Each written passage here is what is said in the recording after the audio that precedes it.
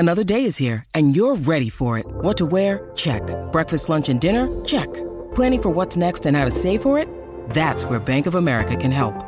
For your financial to-dos, Bank of America has experts ready to help get you closer to your goals. Get started at one of our local financial centers or 24/7 in our mobile banking app. Find a location near you at bankofamerica.com/talktous. What would you like the power to do? Mobile banking requires downloading the app and is only available for select devices. Message and data rates may apply. Bank of America N.A., member FDIC.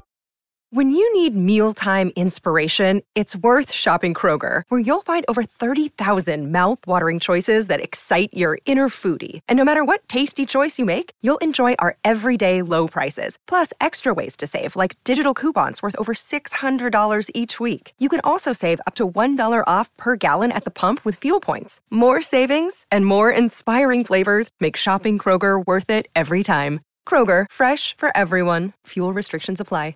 Hello and welcome into the PHNX Cardinals podcast presented to you by the DraftKings Sportsbook app, America's top-rated sportsbook app. Be sure to like, subscribe, leave us a 5-star review wherever you get your podcast. I'm Johnny Venerable, Saul Bookman, Frank Sanders. Cardinals lose, their 8th straight at home at State Farm Stadium. They haven't beaten the LA Rams or the St. Louis Rams in State Farm Stadium since 2014.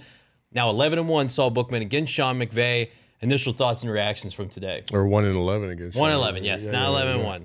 Definitely not 11-1. No. Listen, we're going to take this down a lot of different avenues. But I think at the end of the day, my score prediction was 34-16. I feel like if the Cardinals would have started off the game, first of all, with not being scripted or whatever, and just 4 straight drives that were just 3 and outs and just awful, then, I think they would have had a little bit more momentum to start the game. And I honestly felt like they were better offensively than the Rams were. The Rams were better offensively in the first half, and then they had 2 drives in the second half that kind of almost put the game away, but not quite. It was still within reach, though. And the Cardinals drove the field just fine. They just couldn't put up 7s. They put up 3s, and you can't do that against the Rams. Yeah, we've got people in the chat, Frank, saying, Jose in particular, play calls highly questionable, 1st and goal and 3rd and goal line situation, run the football. Is it more or less that the Cardinals are missing so many weapons offensively? Was it more of what the Rams were doing? I mean, it looked like they just missed opportunities. Yeah. I mean, Kyler made a perfect throw to Zach Ertz right in that little corner pocket of the end zone, and he went through his hands. You could look at some of the play calling. I said it got a little too cute down in the red zone area. It's all right. You can't walk away with 3s versus this team. You got to get 7s.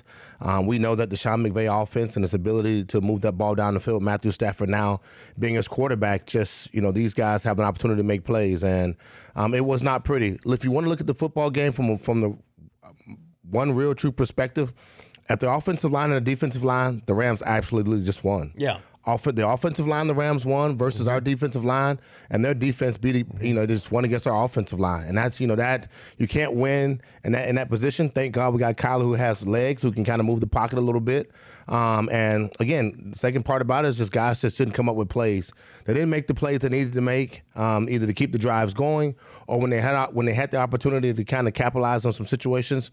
They didn't get it done, and that was my take on the game. Well, it's frustrating too because you envisioned this receiving core at the beginning of the year. It's not what it is now, and we can say what we want about AJ Green. He had to be removed from the game with a knee. We don't have an update on his status yet, but when he was playing, he was not helping this football team. Rondale Moore was going to be your wide receiver 2 or 3. He's nowhere to be found as an injured player with a hamstring. So you look at the box score, and it's like you're reliant on Marquise Hollywood Brown, who was sensational, Greg Dortch, who was not in your plans, who looks the part, and then there's a drop-off, right? I thought the older players in particular, Saul Bookman, we talked about this on our halftime show, James Conner, Zach Ertz, and, of course, A.J. Green kind of let the team down today. I mean, multiple drop passes by Zach Ertz alone. Yeah. 1 in the end zone, 1 in the red zone. Mm-hmm. You can't make those. You can't make those plays and expect to win. Yeah. Like you can't have that happen. And then A.J. Green, I questioned why he even came back in the first place. Yeah. I didn't see any need for him, especially when you have guys like Greg Dortch. Yeah. Like now that you have Greg Dortch, what do you need? What do you need AJ Green for? You need bodies until people come back. You need a little bit. I mean, height is good too. Because there was at one point where I was like, look at this receiving core. Every single guy on this field right now is under 6 foot. Yeah. Except for I think it was AJ Green at the time. So And James Conner, again, like James Conner's never been like, a phenomenal, from goal line to goal line back. He's been fantastic in the 20s. Yeah. But when you're talking about between the 20s, it's been this offensive line, like Frank pointed out, was manhandled by this Rams team. Yeah. Who manhandles a lot of teams, not just us. But and that's where we keep losing this, and that's why the streak continues. Because when you have the ability to step back, take your time, and pass, then everything's up to your disposal. And I will say this: there's a couple key plays in this game. This is why I know there might be a lot of fans that are upset right now. Yeah, but I don't feel as angry about this because I know we legitimately had the opportunities to win this game, and we could have pulled this out easily. It's not like week 1 where we just got obliterated. I mean, you could sit there and wish and dream. You can wish and dream that if this would have happened and this would no. This horrible. Legit was. I mean, the Cardinals are down by 4. They have an opportunity to get off the field. It's 3rd and long. Zaven Collins fucking whiffs. Yeah. And then they go down, and that's that. And they score touchdown. You know what I mean? Yep. And those are the plays that championship level teams make. Yeah. Yep. And it's so basic and fundamental. You go to the upfield shoulder, and he just whiffed it. And that's it. Zach Ertz in the back of the end zone, and instead of getting 7, you have to settle for 3 at the end of the first half.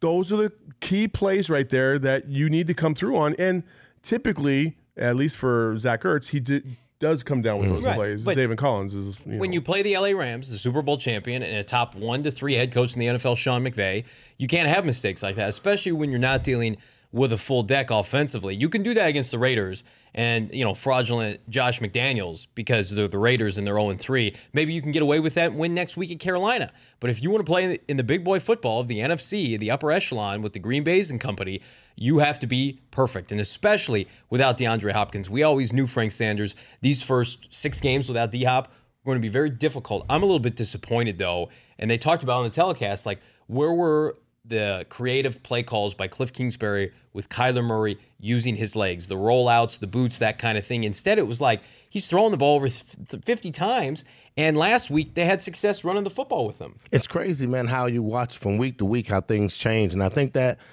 something about McVay has and him and his relationship either with Cliff or when they're looking at each other side across the sidelines, it just McVay has his number in some kind of way, and he just does not put together an exceptional game plan that rivals what McVay's doing versus us. And I think that becomes very tall. That tells you exactly what's going on when you're watching the football game. Everyone can say that there was a lot of cute plays that he came up with, but it just was not enough to work versus what McVay was doing. And it's a sad thing to watch because he's our coach, and our coach for another 5 or 6 years. Yeah. That we have to believe in him that he's going to make some adjustments. Not having all our weapons does affect how you call plays, but I agree with you, Saul. We had chances to win this ball game, and it just wasn't there. And I don't think that.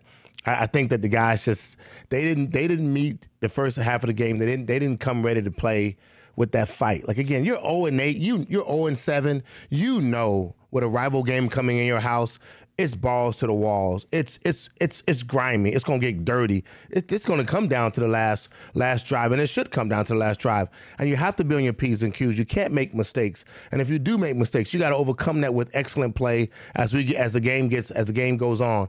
And we just didn't see that with this team. I would say this. There was a comment earlier in the chat. I think it was by Gilbert Arbayo, who said way too many screen passes. And this is a perfect example of good coach, bad coach, or good coach, poor coach, however you want to say it. I bet if we look at the stats, the Rams ran just as many screen passes as we did. Yeah. And they were ripping them 10, 15 yards a pop. Yep. We were ripping them for 3 to 4 yards maybe. Yep. There's a big difference. And that big difference is Sean McFucking-Vay. Yeah. He's a great coach. Yeah. He's already a great coach. He's one of the best of all time already in such a young, age. Cliff isn't on that level. No. It's okay to say that. Yeah. There's not a lot of guys that are. But what Cliff has got to learn is that he's got to do better in terms of schematically getting his players in position to succeed. I thought, for my taste, I thought that the Cardinals did an okay job of trying to mix it up. Listen, they connect on that deep route to Hollywood Brown. That's 7 right there. Yeah. And so we could sit here and say, okay, well, he had 15 catches for less than 7 yards a pop. Yeah, but there was also one that was down the field that should have been. The fade route to Andy Isabella, who doesn't know his fucking routes at all and just stops all of a sudden. Then he looks up and he sees the ball flying over his head. And as soon as it happened, I was like, what is Andy doing stopping? No. Like, Kyler sees the goal. And that, to me, that's part of he has no business playing, but he's playing out of necessity.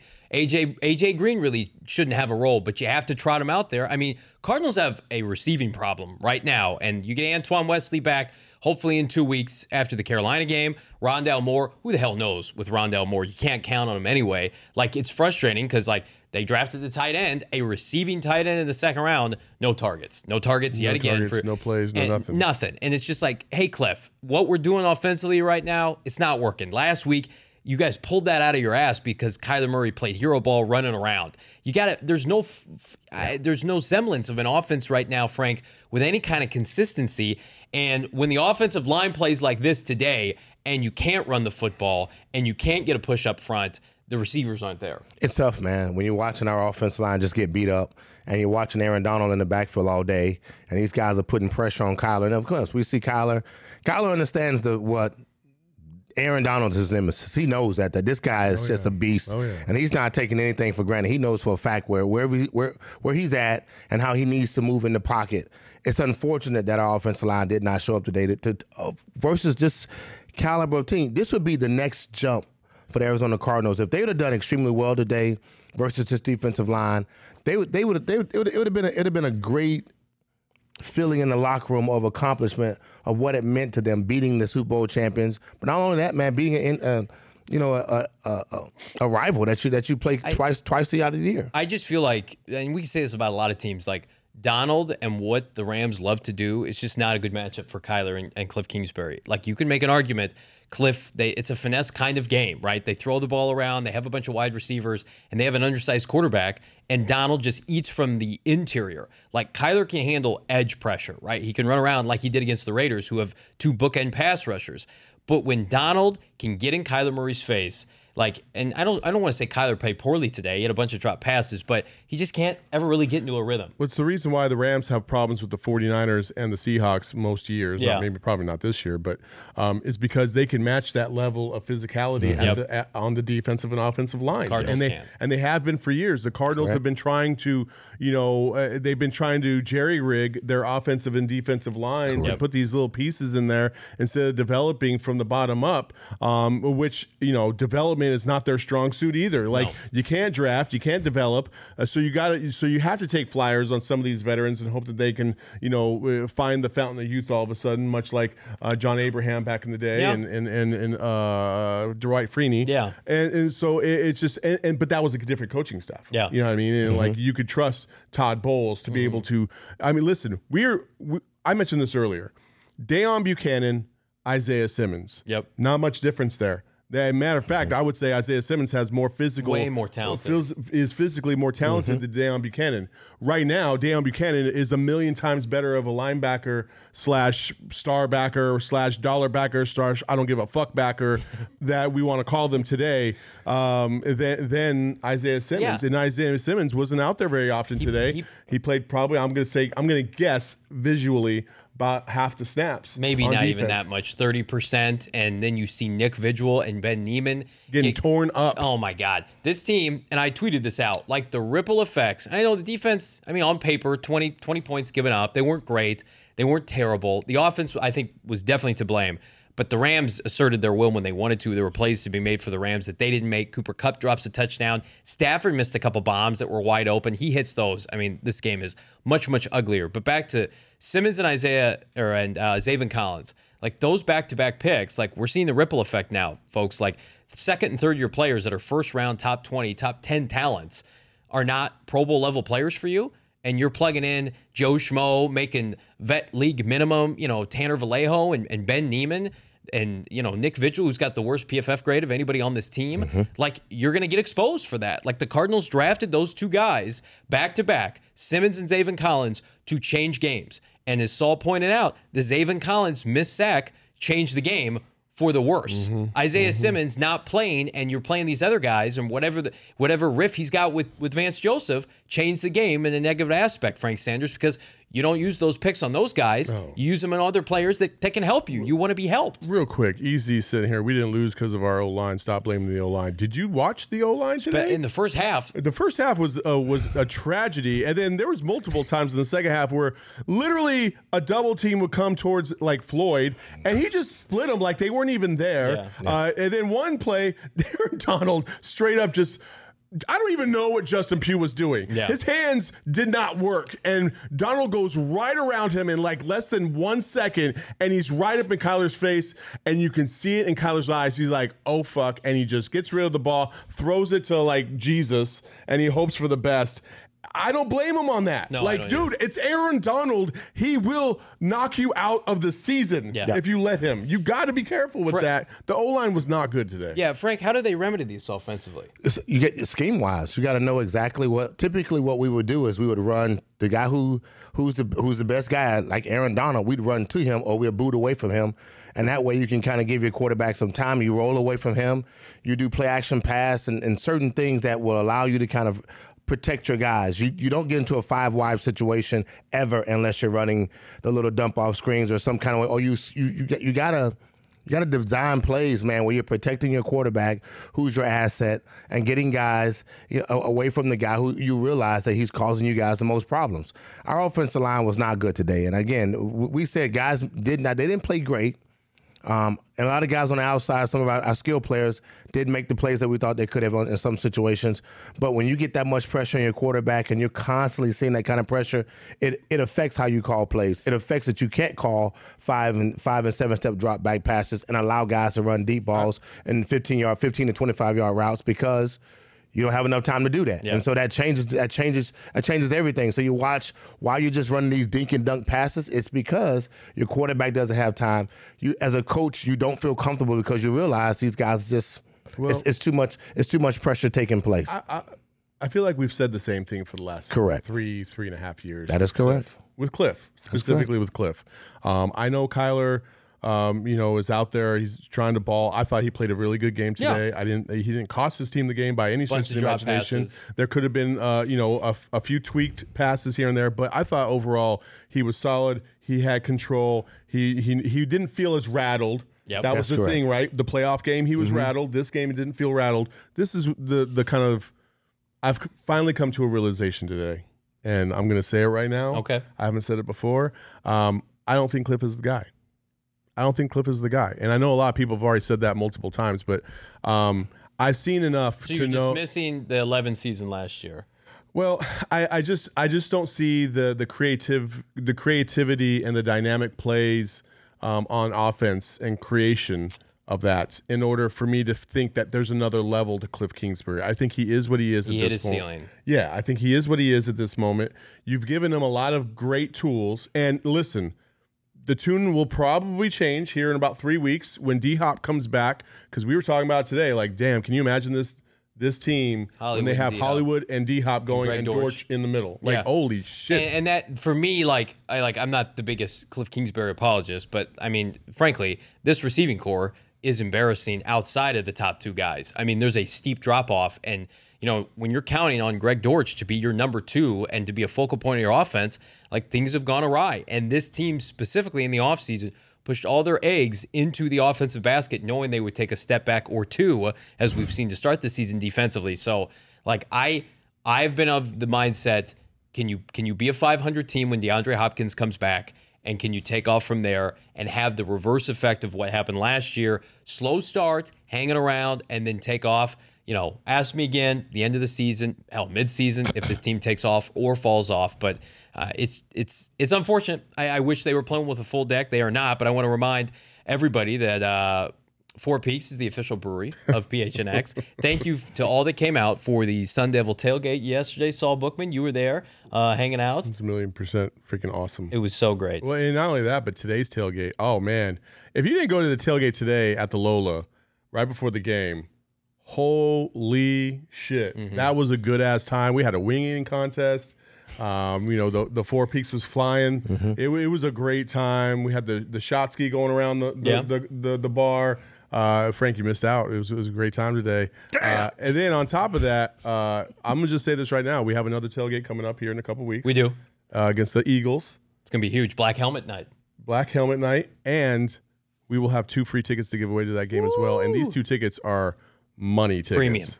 Premium. Like $400 or $500 tickets for sure. All right, well, we got Carolina next week, Philly in 2 weeks, and I want to tell everybody right now you can gamble and dabble on the Underdog Fantasy and pick 'em. Just look for your favorite or least favorite player stats. Pick between 2 to 5 players for your pick 'em entry, and whether or not they're going to hit the higher or lower stat total. Get all your picks right. You can win up to 20 times your money in a single night. Unfortunately, I am on a losing streak, but it's going to turn around. It's going to turn around quick. I took the L to Saul Bookman week 1. I don't want to talk about that. It's not going well for me. I haven't been invited back since. Yeah, well, we're trying to get our rep up here on Underdog Fantasy. You can too. You can search in the App Store, click on the link in the show notes. Of course, use that promo code PHNX. Get this, Underdog is going to double your deposit up to $100. You deposit $100, you get $200 back. That's Underdog Fantasy. Promo code PHNX and get into the action today. We will be hearing from Bo Brock in a little bit, live from State Farm Stadium after chat with Cliff Kingsbury and company. I want to get to some more of your comments here. Top G in the chat. Nice 2 worst head coaches. It'll go head-to-head next week. Well, is the tiebreaker the fact that Matt Rule is 2-0 against Cliff Kingsbury? Because I don't want to hear about that. That's unfortunate. What does that make Cliff in that scenario? Mark Bagley saying Vance Joseph is weird and trash Russ Simmons at QB. There was a comment earlier, and I agree with it. I think it was from Andrew, who made a good point. I think this is kind of echoes what a lot of Cardinal fans are thinking. Just, you got to play Isaiah Simmons the rest of the year. You got to play Zaven Collins the rest of the year. They need to play 90 to 100% of the snaps, and you let the chips fall where they may. Nick Vigil, Tanner Vallejo, Ben Neiman, I'm sure they're great guys. They are not a part of this team's future. Yeah. You did not invest premium draft picks in them. Your defense is struggling with them. So why the hell, if you're Vance Joseph, are you married to those players? You have to intervene if you're Steve Keim. So real quick, Frank, back in the day, when the Cowboys came to town, right? Or you would go to Dallas, you could sense that they weren't afraid of you guys, right? Absolutely. And when you don't have that fear, then you have almost like a false bravado, even if the other team is better. And you play with that confidence and you play with that assuredness, like nothing's going to go wrong.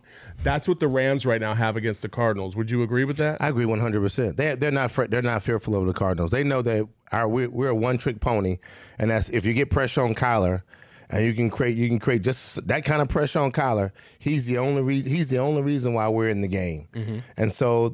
They have that. You saw them move Jalen Ramsey around in multiple positions, from outside cornerback to inside nickelback to a rover as a linebacker, and he was able to make some blitzes on the outside to put pressure on him, out as well as Aaron Donald. So you're absolutely right. So when we played the Cowboys, we were up 17-0 versus the Cowboys one time here and at Sun Devil Stadium, and it was like the second half they was like, oh, y'all ready to play now? Y'all ready to play? Yeah. We lost 24-17. Yeah.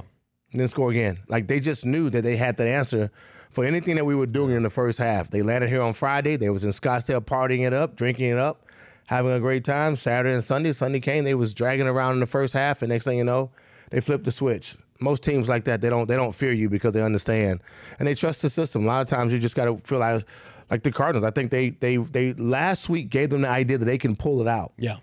Aeneas Williams said this to me, man, when we was on our run and we were on that emotional high of winning games in the last seconds, the cardiac cards, which got us into the playoffs in '98. Yeah. He said, man, you cannot keep relying on those emotional wins.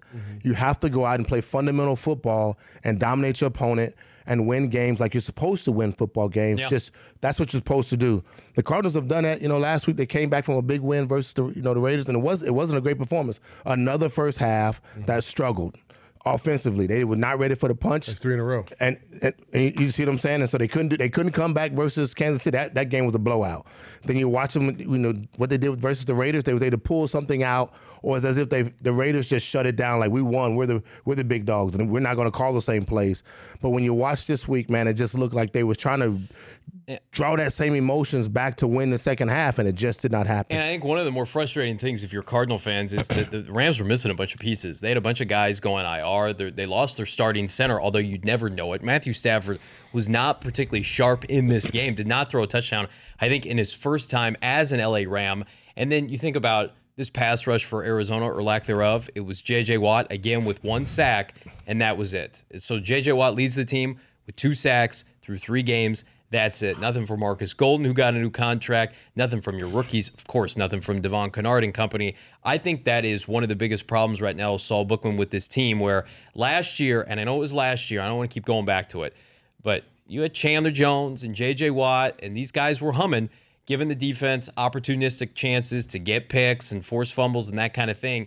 And really, let's be frank, Buddha had the great play on the goal line. He deserved that play, absolutely. But, I mean, he doesn't have that play. It's like 27-9. This game looks a lot worse, and they were on the 1 yard line. So, for me, it's like the Rams basically did anything they wanted to offensively.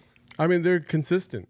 They are consistent, and they're consistent at kicking our ass. Yeah. Again, we're 1-11 in our last 12 against them. Yeah. I really thought we had turned a corner last year when we beat them in L.A. I felt like we matched their intensity, we matched their bravado, and obviously I was sorely mistaken because that's just not been the case. The defensive and offensive lines have gotten, in my opinion, they've gotten significantly worse than they were a year ago. Defensively, absolutely. You know what I mean? I think you just don't have the dudes to be able to create distractions all over the field anymore. And when you consistently have to go to the pool of, flyers, and hope and wish, that's all you're going to get. You're just going to hope and you're going to wish, and you're never going to know what you're about to get or what you're about to do. And then you combat that with the draft history that they've had. The fact that Zaven Collins and Isaiah Simmons have not come through right now. Trey McBride's not playing. What are we doing here? Well, the best player you've had in the last 3 or 4 years, besides Kyler Murray, has been an undrafted fucking wide receiver right now, and Craig Dortch. It's funny, Brittal03 makes a point. I want to get to this. Team has no playmakers at wide receiver, just deep threats.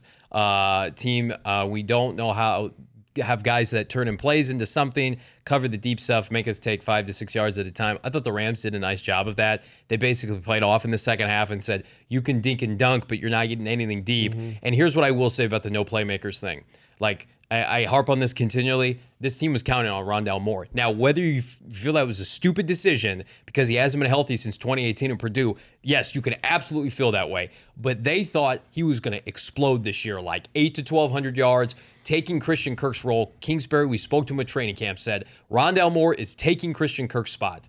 And then Rondale Moore severely tore or strained his hamstring the 3 days before the Chiefs game. And so you remove that key element that you invested a top, 2 draft pick on, and he's gone now, and A.J. Green's a walking corpse out there, and this is what you're left with, right? And when Zach Ertz is dropping passes and Hollywood gets his, but it's not enough, I am not surprised that the offense is struggling because you're having to use Andy Isabella out of necessity, and good hell, that's ugly. Andre Bocelli's out there. I mean, Antoine Wesley, Rondale Moore, DeAndre Hopkins. Those are 3 of your top 5 receivers. Now, the Trey McBride stuff pisses me off. I have no idea what they're doing. He was the best receiving tight end, I think, outside of Kyle Pitts for Atlanta of the last 3 to 4 drafts. He dominated. Now, he dominated at a small level, but again, we saw him at the Combine. You saw him at the Senior Bowl. He can play in the NFL. We watched him in training camp.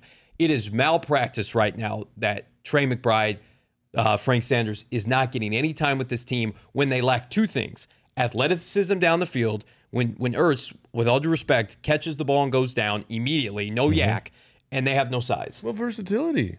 Use him as an H-back. Do something. A guy like Trey McBride provides versatility. Again, this goes back to my saying that Cliff, I feel like, has hit his peak, and there is nothing else there.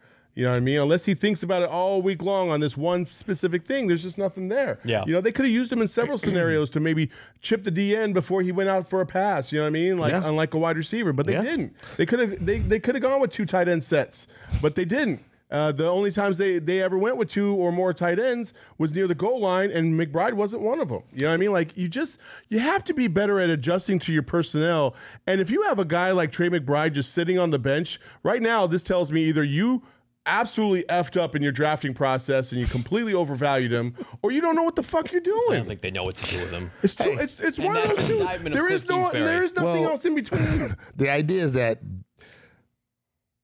they know what to do with him. He just does not fit our system. He doesn't fit Cliff's mentality of 4 and 5 wide receivers and Kyler in the shotgun. He just doesn't. Like that's not their system. We saw the first series of the game. Come out in A set, move the ball 4 yards, come back again, move and get 3. Next thing you know, you're 3rd and 1. You're trying to figure out what you're going to do, and you go right back to a spread offense, and you run spread offense the rest of the day, unless you get in the red zone, which is what you're supposed to be doing, but you just don't have enough. That's not your comfortable area. That's not comfortable for you to be in the red zone in ace formation, knowing exactly what to do. They just don't know what to do with that. So you want to go back to the draft and say, did they F up, or did we do the laissez-faire conversation that says, well, we just drafted the best player that was on the board at the time, and I think that's a product of the Cliff system. Which is fine. I'm okay with that too. You can draft the best player, but you gotta fucking use them. You gotta use them, man. Oh my gosh, I'm so tired. This is like the 3rd year in a row we've had a high draft pick, and we don't use them for shit. Nope. They get rid of that coach because clearly they don't know what the hell they're doing. Or trade all your picks, man. Like Steve Keim. I like the Hollywood Brown trade. I think it's working out. I think it's going to work out long term. But you had a 2nd and 2 third-round picks. They don't play at all for a team that's 1 and 2. That has to change. I believe it will, because like, what the hell are you doing investing time and valuable snaps as you progress through the season with guys who aren't going to be part of your team? You see why we should have you were talking about how we had pitched the idea of, would you trade a 2nd and whatever for Roquan Smith? Yeah. The fuck you would? Well, before the season on this show, when Roquan was pissed off, I floated the idea, Rondale Moore, when he was healthy, and a couple day 2 picks, and I got scorched. I'd have done that yesterday. And he had a pick today to seal that game. We're getting word from Bo Brock, State Farm Stadium. He's talking with Cliff Kingsbury. Rashard Lawrence, Cardinals starting defensive tackle, has a cast on his hand. That is not good news. Maybe go out and sign Ndamukong Suh. The Arizona Cardinals, not great, but what is great? Game Time. It's the hottest new ticketing site that makes it easier than ever to score the best deals on tickets to sports, concert, and shows. You were checking out Game Time before the Cardinal game today. Some of the tickets were unbelievably cheap, and you can only get those $10 today. Unbelievable. $10 today. You could have gotten into the game for $10 using the Game Time app. Save up to 60% on tickets when you buy last minute. I'm a procrastinator. I would love to be able to go to a Diamondback game last minute. Of course, the Cardinals, Suns right around the corner. You can get it at Game Time. It's for you procrastinators like myself. If you love PHNX, you're going to love Game Time. The best way to support us, all you got to do is buy your tickets using the link in the description below. Speaking of below, be sure to smash that like button as we keep this post-game rolling. What's up? Can I adjust something? So Joel Valenzuela a couple times in the chat said, "Stop buying tickets and going to games. Things will change when the money changes." Okay, well, let's go back to this. The Cardinals are money. First of all, the Cardinals are not like the worst football team in America. Like they've had 3 bad games, but they got saved by a good 4th quarter and overtime. Right? Yeah. Okay, yeah. Cool. But there's no sense in just completely destroying the whole program and revolting against this franchise. It's too early for that. And like, listen, at the end of the day, for me, I like to support the people as well as the organization, right? Yes. Cliff is not a bad dude. Like I don't know Steve Keim. I know he's had some issues or whatever, but like I've met a lot of these people. I met a lot of the players. Like they're all good people for the most part. Like that's what you want to support. Like now, if they were a bunch of just thugs and villains and stuff like that, sure, yeah. Easy in the chat. We played the Super Bowl champions, and I know like they didn't look good against the Bills, but like first of all, it's a long season. We talked about after week 1. Anybody who looked at the Cardinals' schedule and didn't think it was going to be a slog, especially early without DeAndre Hopkins, like, I don't know what to tell Brock you. had him going 0-3, remember, in his preseason preview. And then getting to like 10 wins. Like, maybe that happens, maybe it doesn't. But here's what I will say. Like, the Cardinals don't have their second best player. DeAndre Hopkins is unequivocally the team's second best player, or right along Kyler Murray. Like, he's going to make a difference when he comes back. The schedule lightens up a little bit. You get to play the Seahawks. Have you checked them out? They're flipping terrible. You get to play Jimmy Garoppolo twice. Like, this was a gauntlet. You get Patrick Mahomes, week 1. You have to go to Las Vegas, right, and all their weapons. You win that game, and then today you lost to the team that won the Super Bowl last year. You're 1-2. Could it be better? Absolutely. And I think, I'm guilty of this. We were spoiled at the beginning of last year. Like, I hope you guys enjoyed that robust start, 10-2, right? Probably won't happen this year, but guess what? The Niners last year were terrible and started 3-5. And rallied and got to the NFC Championship game. This is cliche, but I'm going to say it anyway. And Frank Sanders, you know all about this. It's not how you start.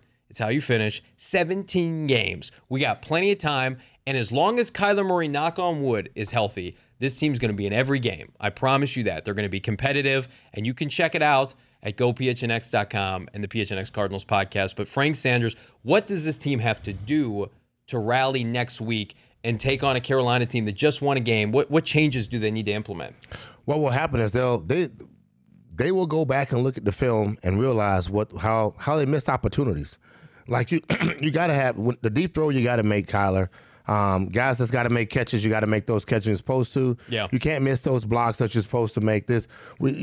I say this here. I remember one of our coaches that we had would put us when we were going on Mondays, and he would sit us down and say, "Hey, I call these plays in succession because I know exactly what the defensive coordinator is going to do. And if this guy does this and that guy does that, then this play works."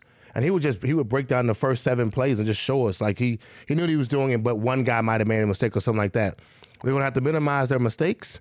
They're going to have to fix and, of course, always get healthier so they can come out and play at a much higher level, but minimize their mistakes, man, and then realize how to play 4 quarters of football at a high level. Yeah. And not, come out ready to fight, not taking the punch and waiting till the second half to try to figure it out. That's probably the best thing these guys can learn to do right now, man, is come out. And again, that requires veteran leadership in the locker room, yelling and getting these guys fired up and mentally ready to go out and play, whether that be the coach. We haven't done well at home. We're 0-8 as it stands thus far. That's not good. And you can't, that's ugly in itself. Go ahead. I want to get to a comment here because Mark, I agree with you. We do respect the chat. Respect your chat team for being frank and honest. And I think it's unacceptable that the Cardinals are this bad at home. And I feel for the people who invest money to go to the games and bring Absolutely. their kids and bring their families, and they get these shitty performances. Like, they have not won a home game in almost a year. Like, that's unacceptable. If you're Michael Bidwell, whatever, like, that has to change. Like, no one's disputing that. No one's disputing that Sean McVay is Cliff Kingsbury's daddy and Bruce Arians when he was here. Like, they can't beat Sean McVay unequivocally. But, like, this team, dating back to 2 years ago, 2020, is over 500. So it's baby steps, right? Like, this franchise, we have to contextualize it a little bit. Like, they're not historically the Packers yet. They're not the Patriots of old. Like, they're trying to build a foundation. Right now, they've hit a speed bump, Saul Bookman, but I don't think it's enough to just say, like, tear it down, fire everybody. That's easy to say. But then what do you do? Like, I see people, I don't think Vance Joseph's good at his job right now. I think it's malpractice what he's doing with young players. You fire Vance Joseph today, like, what the fuck are you doing? Like, you got Billy Davis, he's terrible as a linebacker coach. He's got the most experience to take over. You can't hire him. So in a lot of ways, like, you're kind of stuck with Vance Joseph for this year. I mean, listen, like, Vance Joseph held the Rams to 20 points today. Yeah. Like, as much as we might hate, it might not, I hate such a strong word, but not like what he's doing versus what we do like what he's doing. Again, like 20 points. And you could sit there and be like, well, if it weren't for the fumble on the goal line, well, yeah. Well, if the defense hadn't broken down and one player had a missed assignment, usually Zaven Collins or Isaiah Simmons, then maybe something else goes a different way too. Like, we could always if and or but it, but the bottom line is 20 points. Giving up only 20 points to the Rams should get you a W. Yeah. Like, in my opinion. That's the defending Super Bowl champions. Yeah. I don't know. It's so easy to say, overhaul it at every single moment of weakness or every single series of adversity. There's been teams, the Rams, last year didn't start off gangbusters. They weren't hot. They weren't like the best team in the NFL. No. They found their stride at the right time. They ended up winning a Super Bowl. Oh. Hell, the Cardinals. That year, we went 9-7 and got obliterated in New England in the snow by like fucking 50 points. Yep. And we end up being 2 minutes and 37 seconds away from a Super Bowl championship that year. Like, you can't just give up so damn fast. I'm not saying it's going to happen this year. I'm not saying Cliff and Keim are going to find some magic secret sauce here in the second half of the season. But what I will say is you just never know. And as long as you're consistently giving your team an opportunity to compete, which is what happened today, we had despite a chance. the loss, you're always going to be there. You're always going to be there. Well, I think what's frustrating for Cardinal fans, too, is like they were frustrated with Cliff Kingsbury and Steve Keim, and then they got extensions. And now it's a lot of what you see. The extensions did not help. Right. It's a lot of what you saw at the end of last year. And it's like, what did these guys do to deserve this? Did they deserve these lofty extensions? And I would probably say they probably should have been year to year. But to Saul's point, Michael Bidwell does not want to turn into the Washington Commanders. They do not want to turn over coaches and quarterbacks and GMs year in and year out. They are staunchly against that. Say what you want about Keim. He's the winningest GM this franchise has ever had. I think they need a fresh start, but hey, like I do too. The proof is in the pudding. I do too on both of those accounts. Right. But what I'm saying is like we don't need to sit here in week 3 or 4 and say, okay, we'll scrap the whole thing, cut everybody, trade everybody. Yeah. Because then we would be the Commanders. Then we would be the Jags. Then we would be the worst teams in the NFL. Yeah. Like there has been a consistency here, and you're hoping that everything kind of comes together at a certain point and things start to click to give yourself a chance. But you got to stay in the race and stay in the game until that potentially could happen. The Cardinals will do that this year. They're a good team. They have not played very well, but they are a good team. They showed it in the second half of that game last week. They were consistent today in moving the ball, at least after those first 4 drives. They got into Rams territory on multiple occasions. They should have been able to score a couple touchdowns. They got nothing but field goals. Not ideal, but that doesn't mean that you just burn down the house and start from scratch. I think you can take solace into it. The Cardinals have not played their best, and this is not them playing their best against like the best teams in the league. Like, they will play better than this. We know they have better players coming. It's just by default. Like DeAndre Hopkins is going to be a force for this team, right? We feel like Rondale Moore, if he can ever figure it out, will help them on Sundays. Mm-hmm. And so when you get to play the Seahawks and the Falcons, right? And, goodness, Minnesota looks beatable. You've got games in the second half of your schedule and in the middle part where you're going to be able to rack up some victories. We always knew this was going to be a slog early on. They have to just fight through it, Frank Sanders. If they can go 3-3 before DeAndre Hopkins comes back, so all you have to do, theoretically, is you got to beat the Carolina Panthers, right? And you got to beat the Seattle Seahawks. Then you could lose to the Eagles, or you could beat the Eagles, right? You're right back. You're 500, and you got D-Hop coming back. The guys, I mean, look, Kyler's taking another step of leadership. That's going to help because he's going to tell the guys, hey, I'm riding with you guys. I did this wrong. We could have did this better. We'll figure this out. We'll get better. We'll move some things around. Again, Kyler didn't run a whole bunch today. He could have probably ran a little bit more. Gave himself a little bit of gave some a little bit more stuff to say. And I think the veteran leaders will start talking at this time.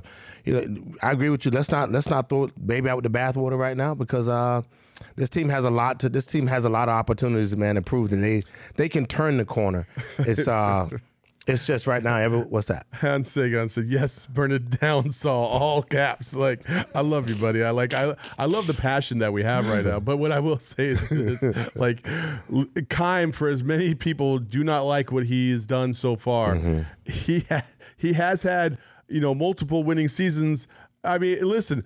If you've been alive in the 80s, the 90s, and the early 2000s, you will know how good Steve Keim is. Like, he was a good GM. Maybe he's been sliding off of late, but they still did get to the playoffs last year. They still won 11 games. Like, it is Take an OG, right? We got Bo Brock live from State Farm Stadium here in a second, but I just want to remind right now, we highly recommend you to check out OGs online at ogbrands.com and on Instagram at OGBrands. You can also find their products at your local dispensary.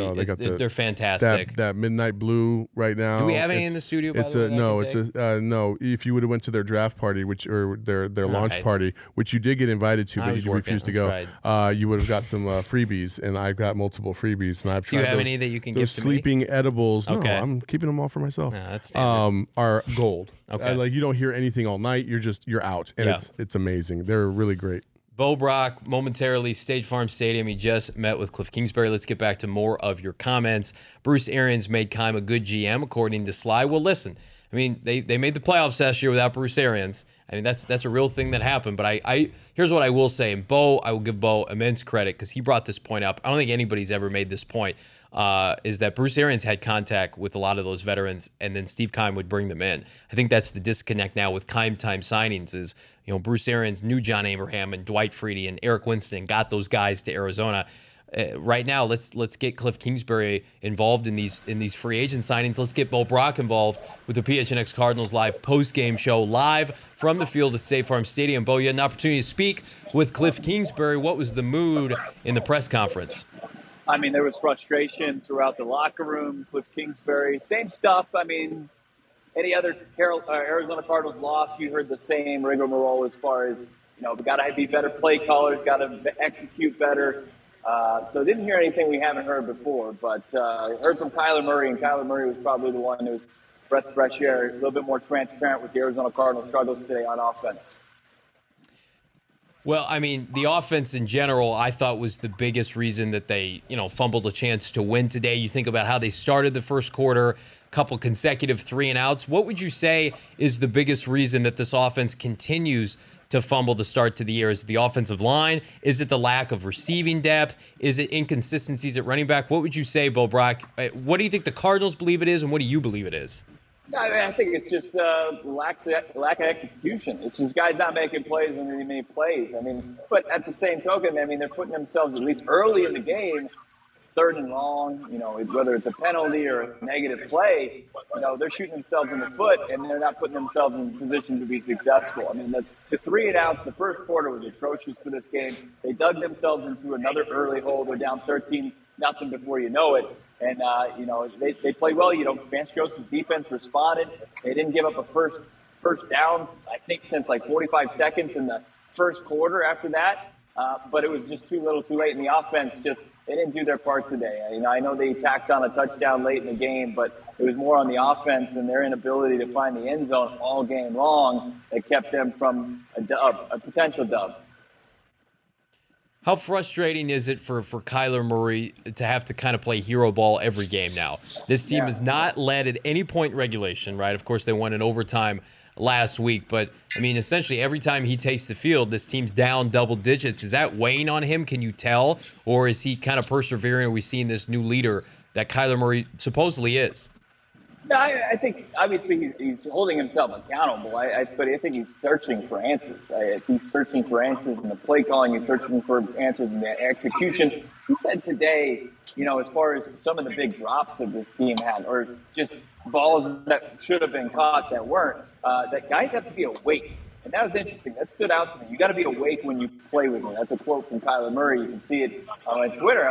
It's guys when he's improvising, and that's part of their offensive scheme is him kind of going out there and playing a little bit of jazz, and guys not being, awake with him and making plays when he scrambles outside. The Zach Ertz's, the AJ Greens, guys just aren't making plays to move the chains or find their way into the end zone. Outside of Hollywood Brown and Greg Dortch, this offense was stagnant today. Do you think, from your perspective, obviously the Cardinals were able to get into the red zone several opportunities to get touchdowns, but they came through with field goals instead. The creativity aspect and just the overall approach by Cliff and his offense for now year 4 under him, how do you feel about that? Do you feel like we've kind of hit a ceiling in terms of knowing what you're going to get from Cliff, or is there another level that he could possibly go? Because from my perspective, if he doesn't get any better, the Cardinals aren't going to go very far. Yeah, it's interesting. It's a good question because, I felt like this offense was the most creative when we saw Colt McCoy in here. It's like, why is that the reason? They were doing so many different things and they were getting the ball in the different playmakers' hands. And, I think like Vance Joseph said last week, where their shortcomings on defense are sometimes based on their personnel and who's available and who's not. And they've got a lot of that in the receiving room right now. Outside of Dortch and Hollywood Brown in these 3 games into this offense, there aren't guys that you can, one, rely upon and guys who are available. So, I think that as far as creatively, he is limited a little bit with who's available. But, when you have Kyler Murray in his 4th year of the offense, you should be able to open it up as much as possible. And we're not seeing that. They definitely are going to have to get creative. And they're going to have to get creative fast because I think we saw a Carolina team today that was able to play some defense. And you got to show up. 12 points doesn't beat anybody in the NFL. And the Arizona Cardinals, they figure out offensively.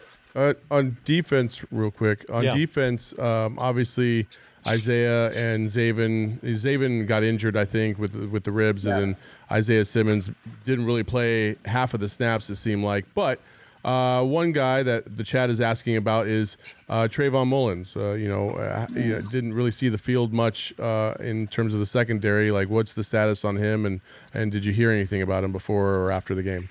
It's more frustration. You would have to watch, pay close attention on special teams. That's when he saw the field today. So he did play. He wasn't in. We saw Jace Whitaker out there, and we saw Jace Whitaker have a tough game today for the Cardinals.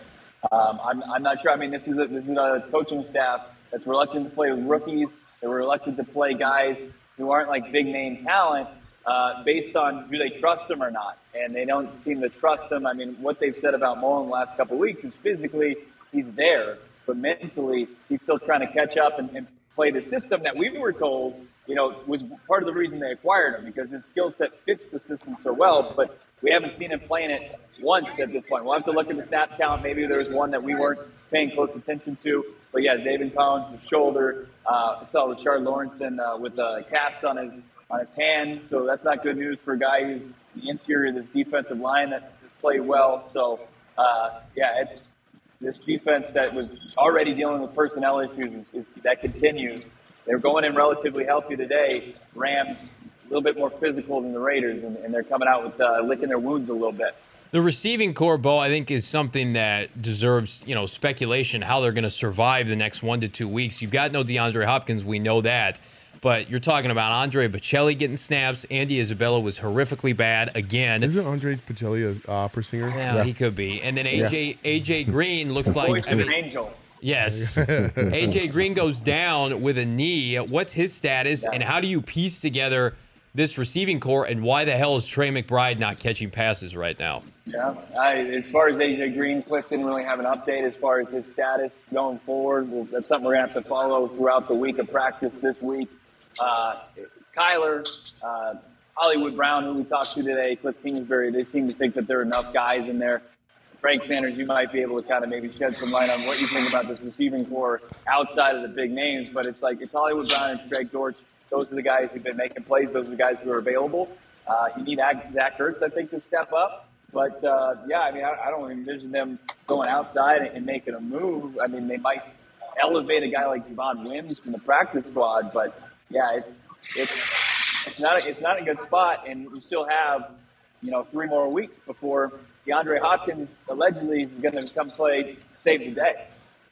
It's frustrating. Bo Brock live from State Farm Stadium. I want to remind everybody, DraftKings is where you need to be. New customers can bet just $5 on any team to win, get $200 in free bets instantly. If that's not enough, everyone can boost their winnings with DraftKings step-up same-game parlays. It's fantastic. And guess what? You can do it every Sunday of the NFL season. Same-game parlays, again, on the DraftKings Sportsbook app. It's simple, folks. Download the DraftKings Sportsbook app. Use that promo code PHNX. That's promo code PHNX at DraftKings Sportsbook. Minimum age and eligibility restrictions apply. See those show notes for details.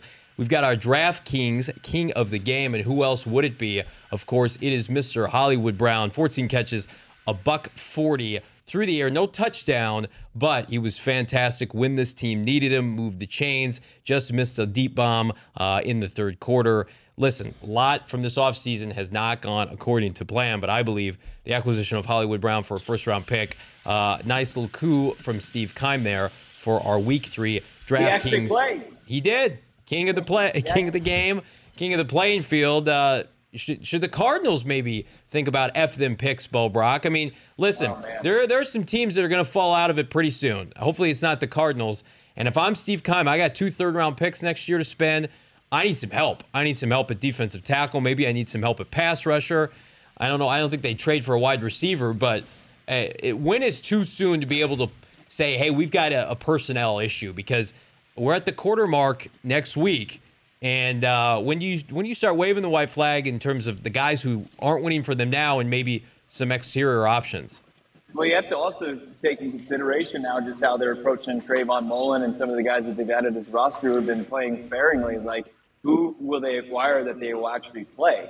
I mean, that is a big problem with this. Think about how ridiculous that statement is, too. Like, draft picks, high draft picks, free agents, and they won't play them. Right. So, I mean, you could look at the pass rush position. It seems like it's a position that you know what your role is, and you can go out there and you can just fixate on and get after the opposing quarterback. But, no, I mean, I think you have to be encouraged with how the defense played today, right? I mean, they came out, obviously, spot them, 13 points, could have been way worse. And then they were able to kind of get this team to a position where they could get back in the game. I have no problem with where this defense is. We'll see what they have to do, what they're doing with injury-wise. Is Zaven going to be available? What's the middle linebacker position look like going forward? But, man, I mean, I just don't know if this team just kind of holds serve for the next week and just focuses on beating Carolina, because you really can't. You can't even do anything if you can't beat Carolina. What are you laughing at? I'm laughing at Hans Sagan's comment. This is Kime pays old white guys 10 to 15 million because their wife is from Mesa. That's the funniest shit I've seen all year. Oh man, what's up, Frank Sanders? Hey, Bo, real quick, I always ask about the locker room and the mentality when the guys got ready to leave. Was there anything that you kind of saw out of the locker room, their mentality? Was it like on a scale of 1 to 10, they were pissed, or they was kind of making more of the excuses that because our guys aren't here and we don't have our full set of players, this is the reason why we're not playing our best football? It was disgust. They felt you could kind of feel it in that locker room. We talked to Hollywood Brown. Probably the lone bright side is you guys put up the stats of king of the game, but he said he felt terrible having that and getting 14 catches for 140 yards. He felt terrible because it was in a loss and that they weren't able to execute where it mattered in the red zone. So you like to hear that, right? You like to hear Kyler Murray frustrated. But I think with this team, you can see and hear these guys kind of be upset with this, but you want to see better execution at some point. It has to happen. Otherwise, what are they doing? I mean, they need to just play better, especially on the offensive side of the football. It's frustrating. JC in the chat, leave Mesa alone, bro. Hey, listen, we love Mesa. We love all parts of the East Valley here in Phoenix. Right. We also love Liquid Death. It's not beer. It's actually mountain spring water from the Alps. Liquid Death. Why is it called Liquid Death? Well, because it will brutally murder your thirst, and you're infinitely recyclable. It does. It does say on the. It does say that on the read. It says it on the can. They also donate 10% of their profits. This is important from every can sold to help kill plastic production. Listen, pop open a Liquid Death, hydrate. We'll get ready for next week. Get free shipping on all water and merch at liquiddeath.com/PHNX. That's liquiddeath.com/PHNX, or find Liquid Death at your local Target, Fry's, Sprouts. None of those places are in Maricopa, so I have to buy my Liquid Death in Phoenix. But Bo Brock, we were talking before you jumped on about Cliff Kingsbury and his maturation process as not only an offensive play caller, but as a head coach. Saul Bookman is on the record officially saying that he believes Cliff's reached a ceiling and that he may or probably is not the guy. What is your assessment of Cliff Kingsbury now, 3 seasons and 3 games into his NFL career with the Arizona Cardinals? Man, I mean, that's a statement when he's locked up through 2027, and he's coming off an 11-win playoff performance. Nobody's locked up ever. Nobody's Michael ever Bill's locked. got private jet money. He's got dead money for a head coach. I understand how the Would works. would you pay a buyout if you feel like this team isn't going anywhere?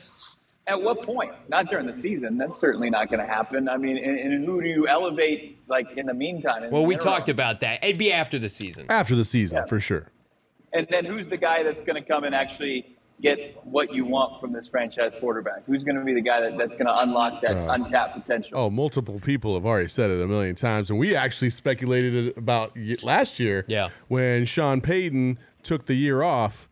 If there's anybody out there, that'd be the guy. Well, and he'd have to come here without Steve Keim. I mean, if the Cardinals fire Cliff Kingsbury, they have to fire Steve Keim as well. You would have to gut everything and just prop Kyler Murray up and say, you come here, you got a franchise quarterback. But I just don't think that's happening. I don't think that and I'm not saying that from a personal What would it take, Bo Brock, in your opinion? That's what people want to know. What would it take in 2022 for the Cardinals? And I still think they're a playoff team, a fringe playoff team, 9 or 10 wins.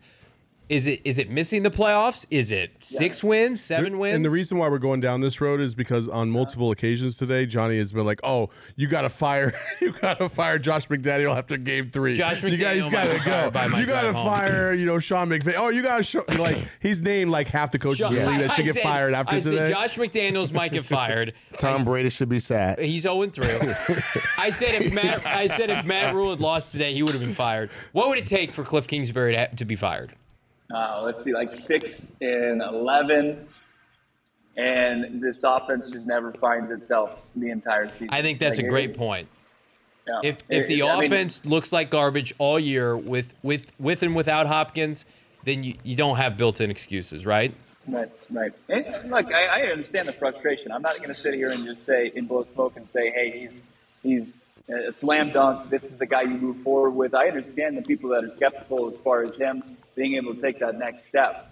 But, until he really proves that he can't, take this team to where it wants to go, I mean, so far, all he's done is succeed and get better from the previous season. This is like the first hiccup so far out of the gates at 1-2. And that you got to keep that in perspective. I mean, we're 3 weeks in. You don't have wide receiver one. You're incorporating the guy who's, taking over that role. In the meantime, you really don't have a red zone threat right now, and your defense was in flux has been in flux for far too often. So it's just been a grind for the first 3 weeks. And I think organizationally, I don't think anybody is perfect at this point, including their franchise quarterback. I mean, this team just needs to figure it out. And, 3 weeks is definitely not a finished product. This is a marathon season. Frank Sanders knows that for sure, that you can kind of catch lightning in a bottle, and they have an opportunity in their schedule later that if they're falling short against teams like Carolina or down the stretch against Seattle, then you can say, hey, if you're not beating the teams that should be, bunnies, then we've got some big-time problems. Well, the team is right now 0-8 at home. We were not at the stadium, and I just wonder what the crowd kind of looked like to you while you were there. Did it look like it was more Rams fans, or was it more our fans, and it just kind of was open, or was it a good crowd there considering where our record has been?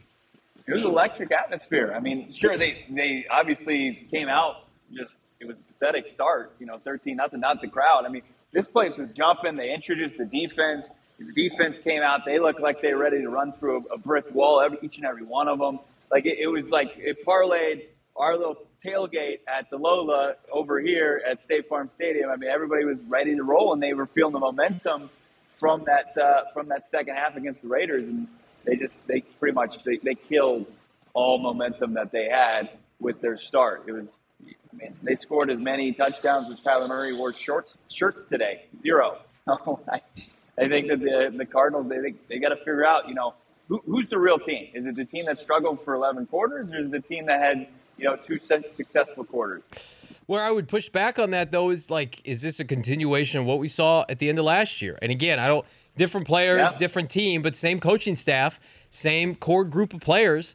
I think that's where the fan base is frustrated. I get it. You don't want to look back to 2021, 2022. Cardinals have lost 3 straight to the Rams now. A couple of them haven't been overly competitive, right? And then you think about how poor Cliff Kingsbury is historically at the end of the year. We want to believe it will change this year, but there's no reason that in revisionist history it will, given Cliff's time at Texas Tech and in the NFL. Joel says it is a continuation, Johnny. It's obvious. I think this team, Bo Brock, we mentioned it, has its best football still to be played. But at the same time, at what point, again, I think about Zaven Collins potentially being injured, Rashard Lawrence, do you start getting aggressive and looking for outside help? Because, again, there are some positions right now that are just not being fixed by internal players. Yeah, you always have to improve your roster. I mean, we've seen that. We saw what the Rams were able to do last year, and you have to be aggressive. This team, I don't know. I think that as far as I completely lost my train of thought. Somebody was right behind me talking. You're fine. You're fine. Hey, while Bo's gathering himself, why don't you gather yourself to gophnx.com, become a member for the entire year, just under $60. And let me tell you what that's going to get you: a free shirt from the PHNX merchandise locker. And hey, maybe this is what the Cardinals need to win. You sporting some PHNX gear at State Farm Stadium. Check out this Hollywood Hills t-shirt on Camelback Mountain. Hey, not so coincidentally, Hollywood Brown had 14 catches, 140 yards. Check out this Hollywood Hills t-shirt on Camelback. Right now, it's the new hottest release at the PHNX merchandise locker. We've got this t-shirt. We've got this t-shirt, the Touchdown Buddha Baby Yoda celebration t-shirt. Fan-flippin-tastic. Sport these at State Farm Stadium, and maybe we can get some good mojo for the Arizona Cardinals again. Under $60 is going to copy one of those t-shirts for free, as well as a year-long membership at gophnx.com. All right, gentlemen, final thoughts. I'll begin with you, Saul Bookman, about today and how the Cardinals move forward. It's not the end of the world. I don't like the potential ceiling that we have at the head coaching position. Yep. But I think things can be cleaned up on the offensive side, at least, to get you into the end zone. You just got to tread water for 2-3 more weeks, and then get D-Hop back, get some, hopefully you get Rondale Moore back, and then all of a sudden this offense is scoring 35 points a game or more. So that's the hope. I'm not worried. I will be worried if we don't perform well against the Panthers, and especially win against the Panthers next week. Yeah. But it's far too early for that. And also, no OBJ to the Cardinals. We don't need him. I like your idea of blocking him from the Rams. But Frank Sanders, what say you? There were several players that came ready to play. Not all 22 guys, whether it be offensive, defensive, 11 on offense, 11 on defense, came ready to play. Offensively, who came ready to play? Hollywood Brown. He wanted to meet the challenge of a Jalen Ramsey. He was excited. You can see the jaw jacking, the talking back and forth. Gregory Dortch showed up ready to play. You can tell it. Kyler. I thought Kyler was ready to play. He was ready to meet and deal with and serve up a nice kicking of a butt whooping to them and make sure that Aaron Donald went home with an L on his chest, but it just did not happen. I think a couple guys on defense was ready to play. I think JJ was ready to play.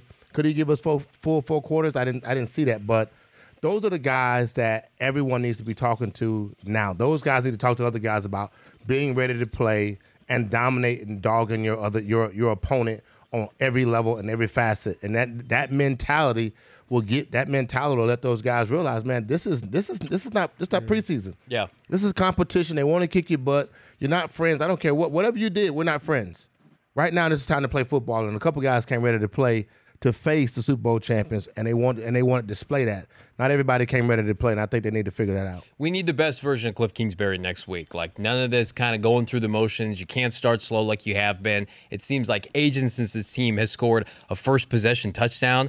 I mean, good hell. I thought creativity with the run game wasn't there. Kyler Murray wasn't moving around enough. Cliff, this is a big week for you, man. Like, you cannot start 1-3 and lose a game at Carolina to Matt Rule, who could potentially be fired at any point during this season. So I think Cliff Kingsbury is under immense pressure. Listen, I'm not the biggest Vance Joseph fan right now, but to Bo's point, he held the opposing team to 20 points. It's up to Cliff Kingsbury now. Put on your big boy pants, figure your shit out. We've seen you do it, whether it be last year in Cleveland with your game plan when you had COVID, at Seattle, at San Francisco with Colt McCoy and getting those wins. I need that Cliff Kingsbury a week from today. I need all of you right now to like and subscribe to the PHNX Cardinals podcast. Like this video right now. Subscribe to the PHNX Sports channel on YouTube. For Bo Brock, live at State Farm Stadium, Saul Bookman, the great Frank Sanders, I'm Johnny Venerable. We're back tomorrow. Everybody have a great rest of your weekend. We will see you mañana. Peace.